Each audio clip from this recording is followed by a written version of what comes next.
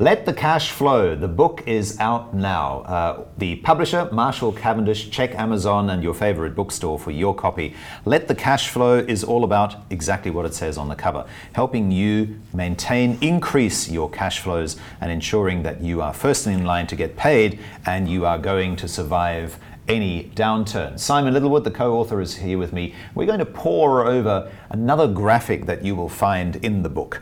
It's a little bit shark's fin shaped. You'll find this, it's called figure 1.8. And Simon, the title says, Sales Time Used for Addressing Customer Receivables Issues. Now, before we get into this chart, why should the sales folks, your sales force, actually be involved in addressing customer receivables issues? So in most B2B businesses, it's the salesman that has the relationship with the customer. And when an issue comes up with an invoice, they need to be involved sooner or later. And the reality is, if you're going to take action on receivables, the salesman is going to need to be involved. It's probable, if you've got overdue receivables or your receivables are increasing, that he is periodically already ambushed by the customer on occasion by paperwork and billing and other issues that have gone wrong. So when you measure how sales time is used in most companies, you'll find that already a certain level of time is spent dealing with receivables issues. And salesmen hate this because it interferes with their ability to build a good relationship and to grow their relationship. Well, after all, they want to sell. That's what salespeople do. They want to look forward to the next sale, not look back at the previous one. So, so for a number of reasons, it's important to understand that if you go through the improvements that we strongly advocate in this book, Let the Cash Flow, in the course of time, the salesman will spend much less time dealing with receivables issues with the customer, which means he can spend more time, not just with that customer, but potentially with other customers. And this improvement is measurable, using that time to sell more. But, and that's the shark's fin, right, says that because you currently have an issue with your receivables, which you're trying to address, in the near term, you'll all have to organize yourselves to go into these customers, particularly large accounts, and sort out the issues that are currently preventing late payment, which means a near-term investment of extra time, but with the prospect that in the longer term, the medium to long term, the salesman will spend far less time being ambushed by the customer on receivables issues, because you're going to find out what it is that's causing the customer to pay you late, and you're going to put it right. Right. And so looking back at the shark's fin, that's where on the right-hand side of the scale where it says future, that's why you're spending much less time, because presumably by then you've got it all sorted out. You've figured out what the major sticking points to payment are. Yes, I mean, there are always issues that are going to come up in the course of time, but one of the reasons why this slide is in the book is because your sales force need to be forewarned that if you're going to have a go at improving receivables, very quickly you'll likely discover a whole load of unaddressed issues. This is just a fact of life.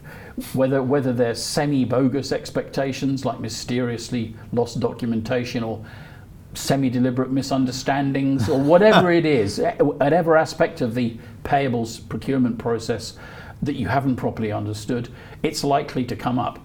And when you start to get closer to the issues that are preventing payment, the salesman will need to be involved in that discussion. And it helps him in the long term to actually understand what's going wrong so that he can contribute to not just dealing with specific invoice issues, but, and this is really important, taking that knowledge that you gain from issues which keep preventing you from collecting. And the same issues occur over and over again if you analyze them. And causing those issues to vanish by addressing the root cause, the origin, the mistake, the thing you're not doing or that you're doing wrong. And once that's gone away, the salesman continues to go in and have a little report with the customer. He says, how's receivables? I see it's much better. That's really wonderful. We're very glad to have been able to add to the value of our relationship by eliminating some of the problems that you've been having. So part of this is to coach the salesman into understanding that the receivables discussion is not an ugly adversarial one, which he probably thinks it is now, because now when he has it, it's because he's been ambushed either by the customer or because the finance director has said, you need to sort out this account. And he's gone in there to talk about a topic he doesn't really understand, probably, to deal with an issue that he's very uncomfortable with. But in the future, not only will he understand it, he will be able to go in there and report in a satisfactory way that things have much improved and that he's very glad to have been of service to the customer and to have made things much simpler. And what this will do is it will actually build his credibility with his key customers so that in the future he can have a different kind of discussion about payment and payment terms. Yeah? Yes. Well, the language you're using here in these examples is all very congenial. But, you know, when we talk about short-term pain, long-term gain, a lot of salespeople might very well, it's just too hard to have these conversations. As askew as this relationship is, at least I know that there is something wrong, but at least it's definable. How do you overcome that fear of change? Well, I mean, you know, one of the things obviously we talk about in the book and look at the Rhiabu website is the need to coach your salespeople. If they've really been at some distance from receivables issues historically, and your culture is that mainly they focus on getting more business and that you incentivize them perhaps and give them a bonus for getting business, yes, they are likely to be slightly uncomfortable if you start getting them engaged in receivables. But make no mistake, unless you do get them engaged, that increase in receivables that we've talked about will go on occurring. You cannot deal with receivables on a sustainable basis unless your relationship owner, call him the saleswoman in this particular case, has a grasp of A, why working capital matters, and B, specifically what he needs to do to help address the causes of late payment. And the good news is that over and over again, where salesmen have been coached on this and understood it, they will discover that they've got a new set of skills that enable them to have a different and deeper discussion with the customer, show an understanding of customer issues, because this is a frustration for the customer as well. Going round and round on a particular issue, an administrative issue, is no picnic for the customer. It takes some time, costs some money. And frustration. And frustration. And he will learn that he's actually appreciated. He will learn that in future, when everything's settled down and he's dealt with the main issues, he'll go in there and he's got 1 hour with the customer and he'll only spend 5 minutes talking about receivables, because he'll be able to say, I'm very glad we got past all that difficulty. We were able to resolve X, Y, and Z. Do let me know if there are any other issues. I'm pleased to see that the account has settled down. And generally, that's a very congenial discussion from both sides. But yes, since you raised the point, this is a civil discussion. It's not an adversarial discussion. It's not a why haven't you paid? It's what can I do to ensure that any issues that you have are smoothed out. That's his role. Yes. And perhaps go into the conversation, maybe painting that vision that, I really don't want to chase you for payment. You don't want to be chased for payment. I don't want to have to come back to you 3 times because there's some problem with the invoice. You don't want to have to deal with that. Imagine if we could solve all that. Is that the sort of conversation you'd have at the beginning of this? I don't know that I'd even go that far. I mean, at the end of the day, I would just go in there in a spirit of inquiry. How can I be of service? How can I help you? I'm being told that we've got these issues, because remember, you're armed with information that your receivables team, possibly in finance, possibly in supply chain, have come up with.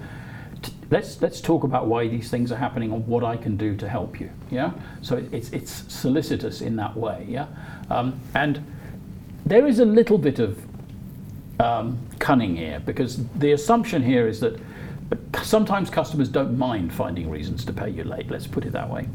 But most human beings are honest, and if there aren't any reasons, they will pay you, you know? It's like... So if you ask that question, what can I do to be of extra service? If the answer is, nothing, everything's cool. Yes, but you go there armed with a whole series of, you say, well, there's apparently this issue and that issue. So you go in there with specific data on what's going wrong, how many invoices are affected by it, and with the question, what can I do? So it's a detailed question. And when you first start to do this, one of the things that's sometimes important is to maybe take your finance person into that relationship with you and get your contact to introduce their finance person as well, so you can have the balanced discussion, the sales and the technical discussion at the same time.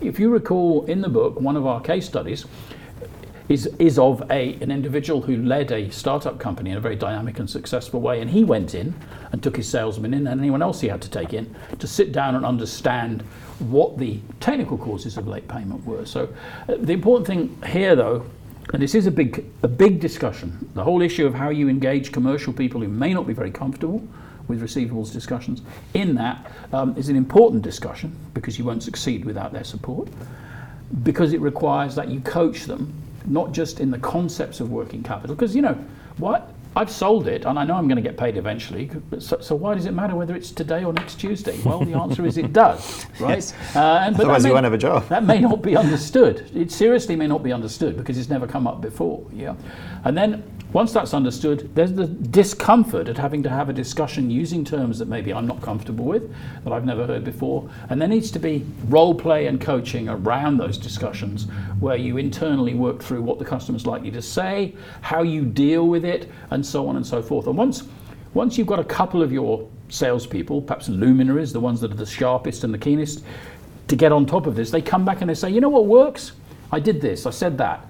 And you share it within the team, and all of a sudden it's catching light because other people are learning it. At the end of it, I'm a salesman and I've acquired a whole new set of skills. Yes. I understand much broadly how the business works, and I'm able to deal with a much wider range of issues. Do you know what? I like that. Yeah. And I think you will like it. Look out for the shark's fin-like graphic in the book. Let the Cash Flow. It's one of almost 100 illustrations that will help you get your head around how to get your customers to settle their invoices and to keep it that way so that you don't constantly lose sleep over how you're going to be first in line to get paid. The book, Let the Cash Flow. Publisher, Marshall Cavendish. Look out for it on Amazon or at your favorite bookstore. The book is the how-to guide, and you can put all of this into action at the riabu.com portal.